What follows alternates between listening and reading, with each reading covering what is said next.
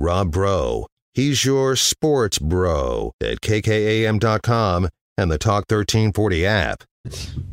You guys are not doing any pass blocking. You're just stepping aside and letting them walk in. Pop, pop, pop, pop, pop, pop, pop. That's what I want. All of you around that ball. What's wrong with y'all? Y'all play like some little girls. Y'all like y'all never played football before. These guys are nothing. You hear me? They please us like we do. Yes, sir. They sweat us like we do. Do you hear me? They went through 2 days. We went through 2 days in 110-degree heat. Yes, sir. I want you to hit everything to move. If the ref gets in your way, you hit him. Okay, then, let's play. But they're cheating us too. They're against us too. This is our team. This is us. Let's go right now. Let's get it up now. Let's go.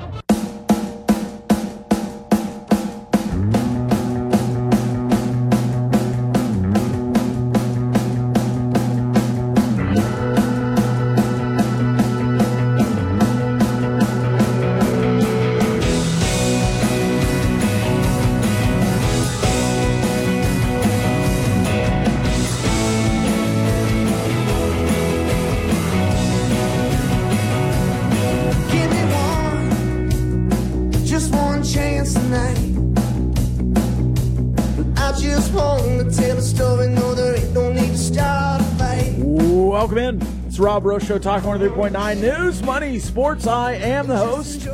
You are the co-host. You can text in 806-855-3712. We just had an incredible show with Ryan Hyatt and Raiderland. Now we'll do this one. It's Overreaction Monday. Text in your overreactions. Plenty from the weekend. Some Big 12 baseball overreactions, some Texas Tech baseball overreactions, plenty of basketball overreactions as well. The tournament chances are dead. That's my overreaction. Zero chance Texas Tech makes the tournament now after that loss with TCU. You were working on such a thin margin, and call me a pink Raider, but I have zero faith Texas Tech wins in Lawrence. You've done it before. It can happen. I'm not saying it can happen. I wouldn't be shocked if Texas Tech won in Lawrence, especially because some teams have done it this year as well, but it does not seem likely, and it is much less likely than beating TCU in Lubbock. So now that you have to win your last two, it feels like that door has closed. Oklahoma State now all of a sudden inching toward not being in the tournament, even after some success in the last 2 or 3 weeks. Oklahoma State is going to be a must-win in Lubbock for both teams, I think. For one, to just keep hope alive for Texas Tech and to not finish 0-3 in Big 12 play after starting 0-9. Again, not absolutely saying that you won't win in Lawrence, but right now the likelihood is low. So my overreaction is that Texas Tech's tournament chances are done. Now, I was probably higher than most going into the weekend, at least with the tournament chances. I did not feel good about the TCU game, and unfortunately it ended up that way, though I thought it was a good fight at the end. And how many times have we said that this year? You know, Texas Tech basketball really fought to the end there. A few games you have not been able to say that. West Virginia in Lubbock. Both Baylor games.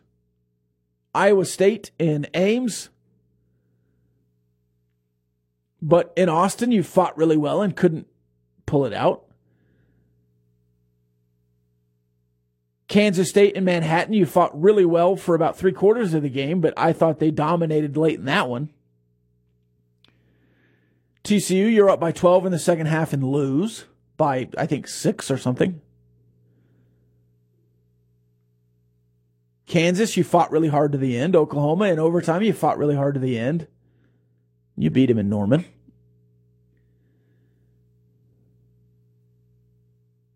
It just feels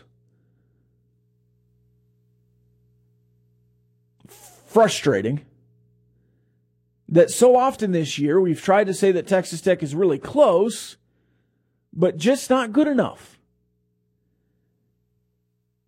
And it's unfortunate to be a product of your situation in most instances. And this time you're a product that you're a really good basketball team in a lot of ways. Not every way, but in a lot of ways you're a really good basketball team in a great basketball conference. With a bad non-con that doesn't help you at all. You're doing exactly what West Virginia is doing in Big 12 play. They have a 50% chance to make the tournament. You have a 7% chance. Roughly. You'll have to follow Ryan Mainville on Twitter to get the exact numbers there. I forgot them. Oklahoma State, meanwhile, doing better than both of you in Big 12 play by a game or two. They have a 25% chance.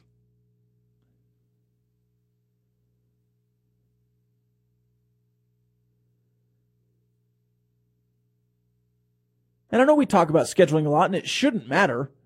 Because if you win your Big 12 games, it doesn't matter. But you started behind the 8 ball in several ways this season in basketball, whether it's having that non-conference schedule, and some of it's out of your control, or starting 0-9 in Big 12 play, or having to replace so much from last year's team, or not convincing Clarence Nadolny and Terrence Shannon and Kevin McCullough to return, or Malik Wilson,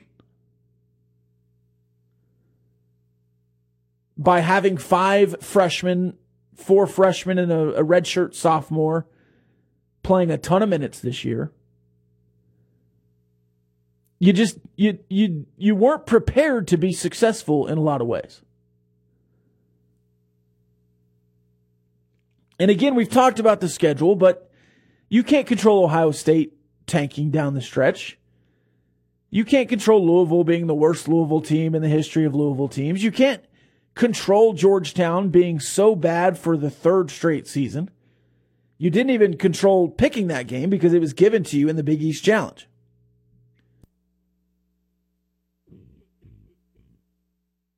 But in a year where you needed to not have any mistakes, you've had too many mistakes.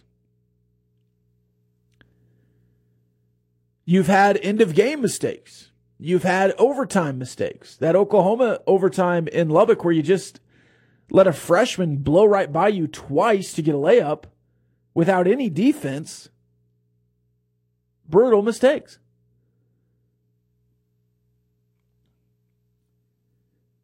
Not overhelping in the no-middle defense for a large stretch of Big 12 conference play. Brutal mistakes. Not having Davian Harmon be Davian Harmon for a long stretch of Big 12 play. Brutal mistake. And I don't know if that was a personal mistake on him or a coaching mistake.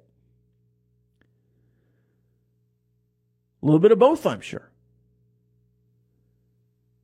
And I thought you had 2 big mistakes at the end of the TCU game, or 3 in the last 3 or 4 minutes, that you just shouldn't have. That really well-coached teams don't have.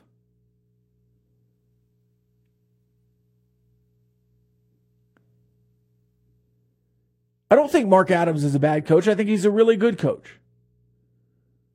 But when you say immediately after a game, in the press conference, yes, I had 2 big mistakes. That one's on me. What are you supposed to say? What are you supposed to say on that? And again, the inbounding plays, the inbounds defense, the out of timeout plays, it is a big difference between just not executing and just not calling a great play. And as poorly as we talk about Mark Adams and out of timeouts and inbounds plays, the execution was poor this season on several of them. I thought you had some good inbounds plays that just didn't get executed. But that's also not anything new. This offense has not had that in the bag very often in this era of being really good. You just had a defense to overcome it. You did not have that this year.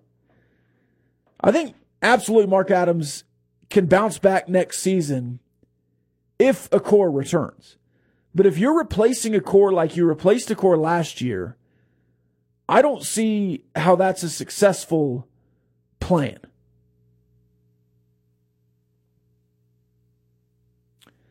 We can also have thoughts on the NIT. That seems to be more and more your route to a postseason, at least a successful postseason run.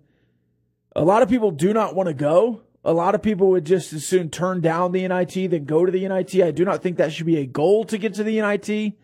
But I also, in this respect, don't think it's a negative. Certainly nationally, to be in 4 straight tournaments or whatever it is, and then show up in the NIT, it's an off year. Absolutely, it's an off year. I think we all know that.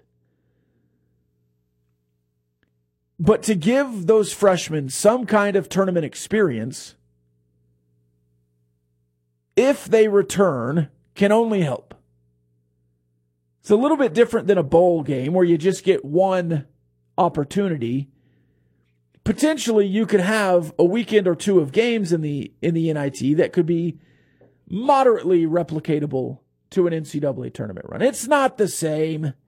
It's not even really close to the same. But at least it's an opportunity.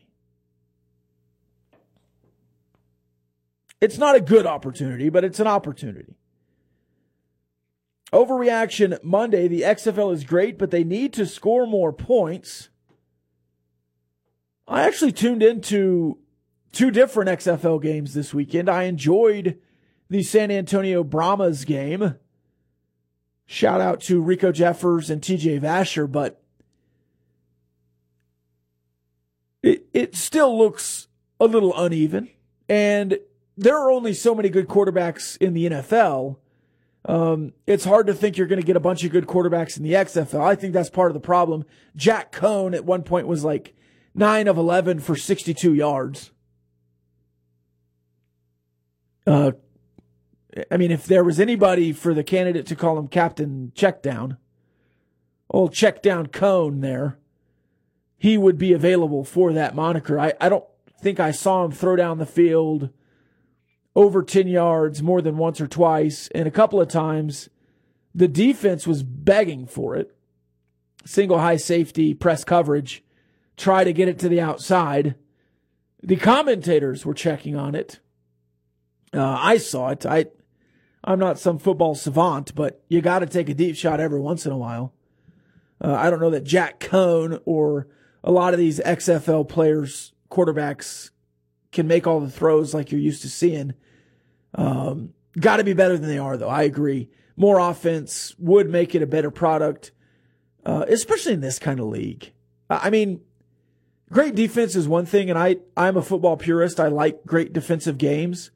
But in this respect, offense would sell. And to the common man, offense certainly sells. So I understand the texter's point there. But I'm kind of getting into the XFL. I was hedging my bets and trying to stay out of it a little bit just because I've been hurt before by these spring football leagues. The XFL might be onto something. I like the 3-point extra point plays. I like the 4th and 15, fourth quarter, go for it scenarios where you're never out of it. I like all of that. I like the kickoff where the 2 teams are standing right next to each other down the field and then you kick off normal.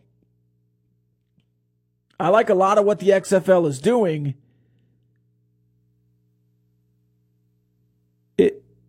It needs time to grow.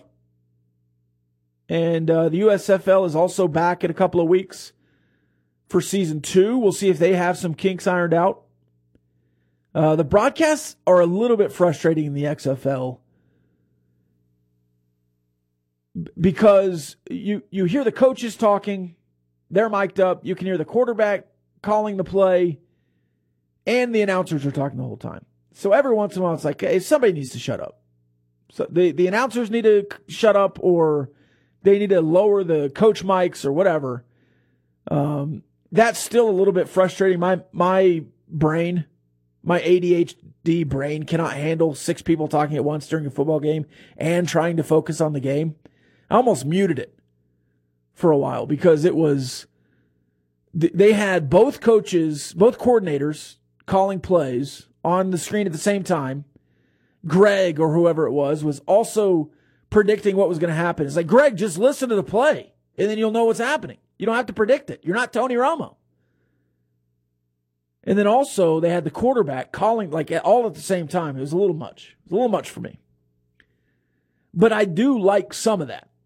And I think an NFL team could absolutely get into that in some ways, a little more mic'd up features during the game.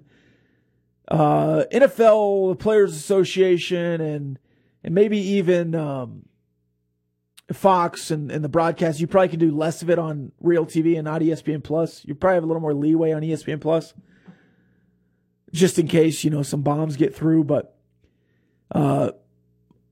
having some defensive coordinator calls or offensive coordinator calls would be really cool in an NFL game or even a college game. That'd be awesome. All right, let's take the break here. When we come back, more Texas Tech athletics, an overreaction for the track team, an overreaction for the baseball team, Big 12 baseball to talk about. Let's get into it.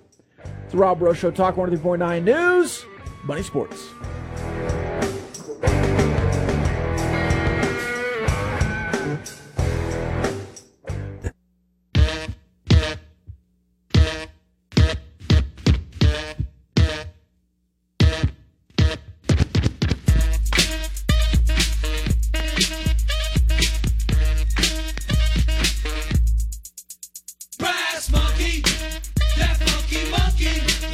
Welcome back.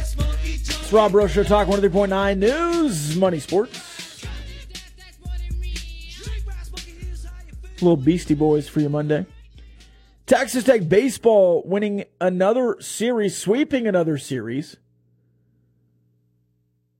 8-0 early for Texas Tech through 2 weekends. They go to Houston this weekend to play the first time outside of Danlaw Field. The Texas Tech RPI dropped a little bit this weekend, but up 36 since last weekend. So up and down a little bit for Texas Tech. They're at 87th in the country. Obviously haven't played anybody yet. They are 8-0 in quadrant 4. There's 5 quads there in the... I guess it's not a quad. Quintance? What's a 5 quadrant? Anyways, they're in the 4th section of RPI teams that they do in the D1 baseball nitty-gritty RPI list.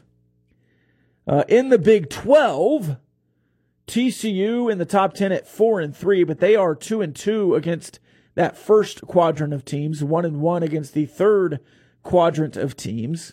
So TCU, a really tough schedule.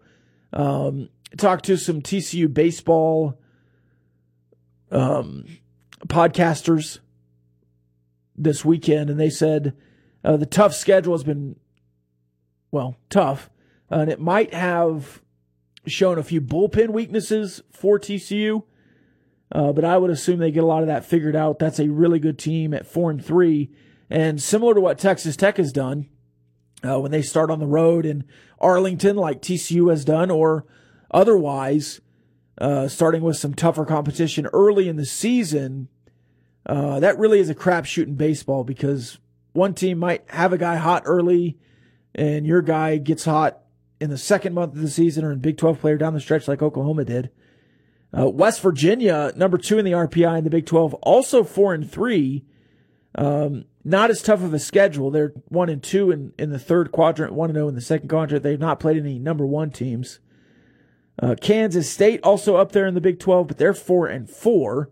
4-0 in quad 5 games, 0-4, 0-1 in each of the first 4. So that's kind of a weird section, but they've played a top team, so that boosted their RPI way up. But they are 4-4. Elsewhere in the Big 12, let's see. Up next would be Texas Tech. Oklahoma State at 117. Losing one this weekend. Oklahoma State also has had a pretty tough schedule to start out. They played one quad one game, at least tougher than Texas Tech, but they've also played 3 terrible teams. They had back-to-back no-hitters this weekend, but one 1-0 and then another low score. So Oklahoma State a little bit weird start to the season. I thought they were going to be really good. They still can be, obviously. The rest of the Big 12, you're going to have to keep scrolling. Texas at 3-4, down at 159 in the RPI. Early season, and after a weekend, you can jump 100 spots. That's how little data points are there right now. But just as it stands early, Oklahoma at 172, they're also 4-4. Pretty much everybody at 500 in the Big 12, or right above or right under, except for Texas Tech, who is 8-0. Kansas and Baylor also struggling early. I did not see Baylor. I've scrolled to 302. Surely I missed Baylor. Baylor is the worst team in the Big 12. They're at 244. They're 2-5. But they're 1-3 against teams in that 5th section of RPI teams. And Baylor lost 20-5 to Central Michigan early in the year. They beat Houston Christian, and they got rocked by Duke over the weekend. And I mean rocked. Now, this is at Duke, so a road series early. But Duke beat them 20-1, 22-3, and 10-3. After already getting put 20 up on against Central Michigan, they've got 3 games this year where they've given up 20 or more runs. Baylor, 20 or more runs. Overreaction Monday. Baylor's the worst team in the Big 12, and I don't even know that it's much of an overreaction right now. 2 Texas Tech players playing for Kansas. Kansas also off to a little bit of a poor start, but and then you have A&M, who lost this series to Portland at home. Portland University. They swept Seattle, lost to Lamar in the midweek, lost twice to Portland over the weekend, 10-3 and 4-1 before winning 5-4 in a game where they needed to win late, I believe. Just an overall kind of a weird start to the Big 12. And it certainly matters for the Big 12 and the SEC heading into this weekend, especially for A&M. If you're looking at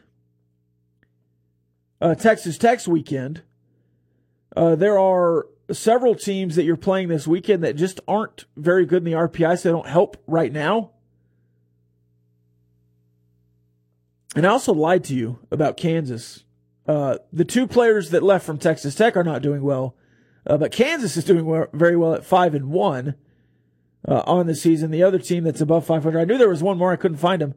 And they are 2-1 against quote-unquote quad 2 teams, and then 2-0 against the other one, the quad 4 teams. But just an early look at the RPI. I know it's really, really volatile early. Texas Tech ranked 18th in the country. The RPI is nothing to worry about today. And you'll go up if you win this weekend. If you start 11-0, even if A&M is struggling early, even if Michigan might not be exactly what they've been, and Rice, who is also not going to be, a resume booster early, all of those schools can bounce back. And Rice, I think, right now, really struggling, but a team at 2-5 who can certainly win this weekend. But just according to RPI, you should be 3-0 this weekend. which would be really, really cool and a really good start for Texas Tech baseball, especially if you're starting to look, and I know it's early, but Overreaction Monday, starting to look at maybe a national seed and that kind of unwritten 40-game win mark. If you could start 11-1 or 11-0, 10-1 even, if you could go 10-1 4 times, that would be really, really good. And it kind of sets you up to not have to win the Big 12 and be incredible and just win most of your series there in the Big 12 and not get swept like you got swept last year in Fort Worth. All right, let's take another break. When we come back, a few more overreactions, including an overreaction about Dylan Carter, who is absolutely back. We'll talk about it when we come back. It's Rob Breaux Show, Talk 103.9 News, Money Sports.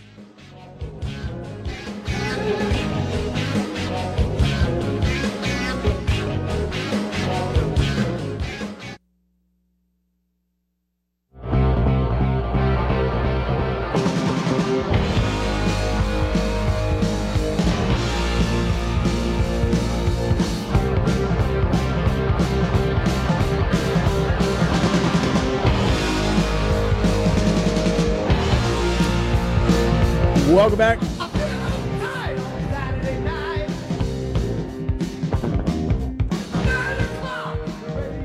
It is the Rob Breaux Show, Talk 103.9 News, Money, Sports. I am the host. You are the co-host. Back to the text line. Dear Bro, how are you? I am fine. I'm glad you're fine. I'm fine too. Let's see. Did you watch the Live Golf Tournament? It had a couple of Lubbock mentions over the weekend, one from J.J. Colleen and one from fake Natalie Maines. The Shoey is a big player on the LIV tour. No, I'm not down with the Shoey. I believe that's chugging from a shoe. Not a fan. Would not. Could not. Should not. Especially from a stranger's shoe. Not my bag. Could be convinced from my own shoe, but a stranger's boot in my face with a beer in it, no. I did not watch a single Live Tour hole. I probably could have found the CW. I don't watch a lot of golf, period, though. I keep up with the PGA. I keep up with collegiate golf. But I'm not tuning in February. I'm a majors guy. Sorry. Shout out to J.J. Colleen though.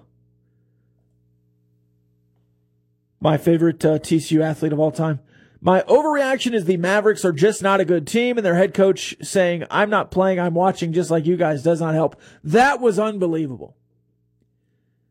Unbelievable, Jason Kidd. You should be doing more than watching. You're coaching. You're doing the rotations. You're putting players on the floor. You should be calling plays, sets, defensive assignments. If you're just watching, Jason Kidd, what are they paying you for? Texter continues, I do believe they can be good in the playoffs with Luka and Kyrie, but losing to the Lakers at home is not a good look, especially up 27, I might add to the texter. The Mavericks were up 27 and lost to the Lakers. Shout out Darvin Ham, though. Is Darvin Ham a better coach than Jason Kidd? My column. Seems like it in some ways. But yeah, the Mavericks certainly have deficiencies. They always have. And yes, they're a team just like some, Cavs teams that you just got to get to the playoffs with LeBron James and you can make some noise. Well, the Mavericks can do that too, but just with Luka.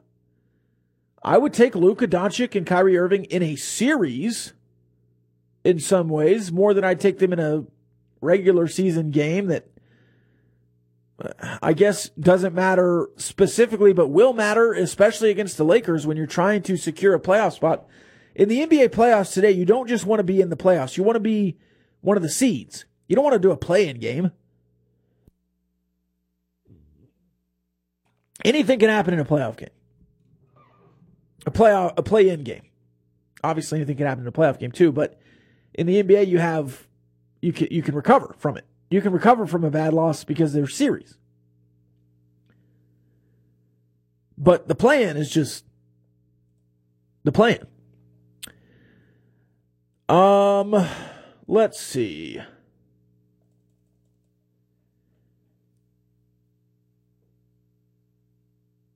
More insiders are getting in on the ACC stuff from the weekend. I don't know that we're ready yet to have that conversation because I think they're so far away, but I do think it is intriguing that Florida State is saying it out loud. That Clemson is saying it out loud and actually getting some input there. Because it seemed like the ACC was just par for the course and didn't care. But now that we know they care, maybe there's something else that we can do as far as ACC expansion or the dilution of the grant of rights so they can do a little movement. What does that look like for the Big 12 and the Big 10 and the SEC? There's also comments that the Big 10 is maxed on teams and don't have the money to be adding teams pro rata. Now, if you could have the opportunity for Clemson, and there's a scenario in the Big 10 where you move on from, I don't know, Rutgers and Maryland and add Notre Dame and Florida State or Notre Dame and Oregon or something like that, and you're swapping one for one and getting better but staying at 16, maybe that's something that the Big Ten does, but I don't see with that payment with those schools how they can just keep adding. I mean, at some point, there's a break. And it feels like ESPN has already reached that point with the Pac-12 and with Bob Iger or whoever is the president now telling the sports guys at ESPN to button up there, the suits at Disney telling ESPN to chill out with all the money they're spending. There seems to be a breaking point, and I don't know how there's another major round. Now, the SEC seems to be in a good spot, even with ESPN. The Big 12 seems like they're in a good spot with Fox and ESPN because they can get to the fourth window with the Pac-12 and be good. But the ACC can't renegotiate with ESPN solely like they are right now. They would have to open it up with somebody else. And if Fox is saying they don't have any more money for Big Ten schools, which is why Oregon didn't get added, if CBS and NBC are satisfied with Game of the Week stuff and Notre Dame, they're not going to get more into it. Nobody's picking college football over the NFL. Even ESPN, who has so many college football games, still prioritizes that ESPN playoff game and Monday Night Football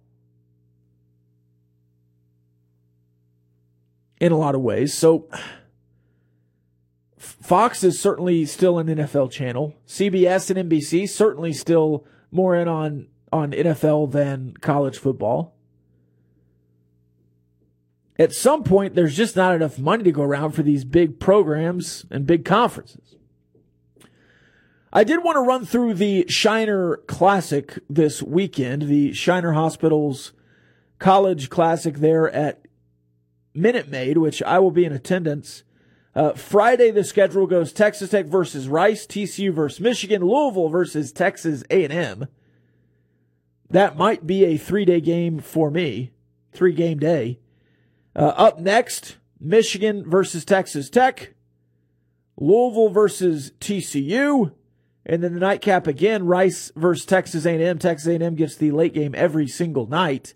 And then Sunday, Michigan versus Louisville, Rice versus TCU, A&M versus Texas Tech. So Texas Tech will get 2 home games, it looks like, starting as the road team versus Rice in Houston this weekend. Again, that is 11 a.m. for Texas Tech on Friday and Saturday, and then a TBD, likely 7:30 or later game with A&M and Texas Tech on Sunday night. It's a pretty good field. A pretty good field. It's not an incredible field. I will be excited to see TCU. I think Texas Tech and Michigan have developed a little bit of a, maybe not a rivalry, but at least some familiarity. I think they've played in each of the last 3 or 4 seasons. Michigan put you out of Omaha. Michigan played a series in Lubbock. That might have been the same season. And then you played them last year in Arlington.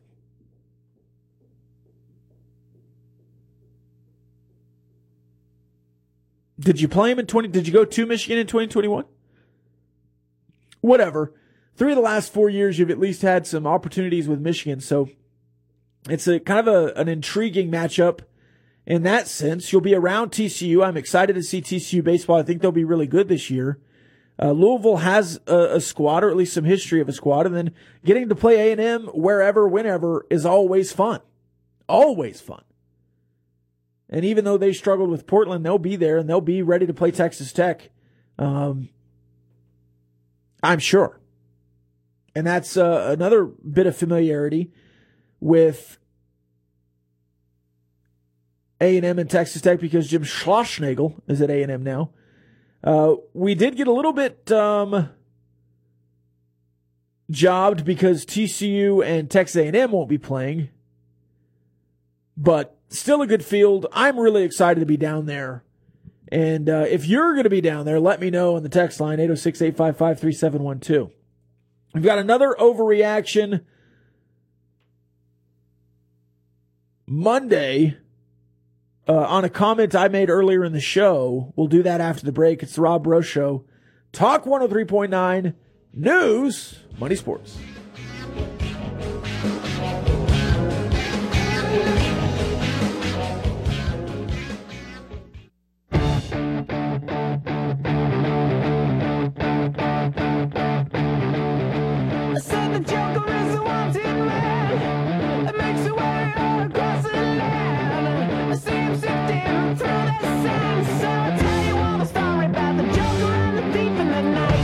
Welcome back. It's the Rob Breaux Show. Talk 103.9 News, Money, Sports. Overreaction. This from the text line. If you can't make the NCAA tournament, why do you care if any of the players on this team return? Good question. A fair overreaction. I think in some senses there are a few guys you're willing to part with. But overall, I think we forget in college basketball that there is a world where some teams just have seniors or juniors or even sophomores in some cases. I know it's crazy, that started at that university and got better every year. It's crazy. Wild. And it's much easier to improve year over year with a guy like Pop Isaacs or Lamar Washington or Jalen Tyson, who I still consider somewhat of a freshman. A redshirt freshman. I know he's listed as a sophomore, but certainly could have been listed as a redshirt freshman. I mean, those guys as juniors, Robert Jennings in a college strength and conditioning program for 2 more years. Even just 1 more year with some continuity and some chemistry. And then you add in the transfer portal a guy or 2 every year. It just feels like it would be easier to me to build a roster in that way. And it would alleviate some of the pain of sucking so bad for stretches this season. Because similar to what you did with Keenan Evans and Justin Gray and Lawrence Odiase, you finally broke through with that group. And I know in college basketball, it's not often that you get a crew to stay together for a long time. But if you could do that this year with this team and into next year and the year after, and those guys make the tournament, it makes having 5 freshmen on the team this year 4.5, I guess, with a redshirt sophomore, or a redshirt freshman sophomore kind of duo in Tyson. If you can do that, well, it makes this year a little bit worth it. The growing pain's a little bit worth it. Or else there was absolutely no reason to have 5 freshmen, period. I mean, in a lot of ways, after all those guys left, you could have just said, all right, well, sorry, freshmen that we offered, we need to go get older. Sorry, Lamar Washington, I know we offered you a scholarship, but we're pulling it, and we're going to get some junior. We're going to go get Desi Sills, a 5th-year senior guard. And just because this team doesn't make the tournament with this talent doesn't mean next year this talent won't be better and make an NCAA tournament. I don't look at Robert Jennings or Jalen Tyson or Pop Isaacs or Lamar Washington at any point this year and say they're not good enough to ever play in the Big 12. Consistency comes with playing in the conference. Now, do I think every scholarship player should be back next year in a Texas Tech uniform that has eligibility? No.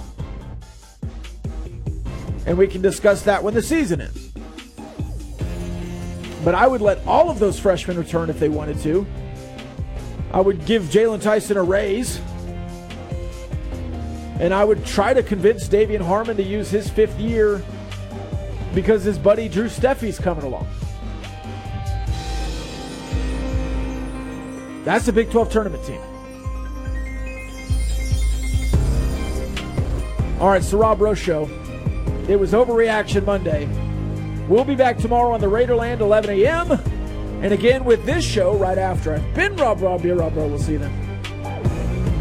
The views and opinions expressed by the participants on this Talk 1340 program are not necessarily the views of Talk 1340, its advertisers, staff, management, or Town Square Media.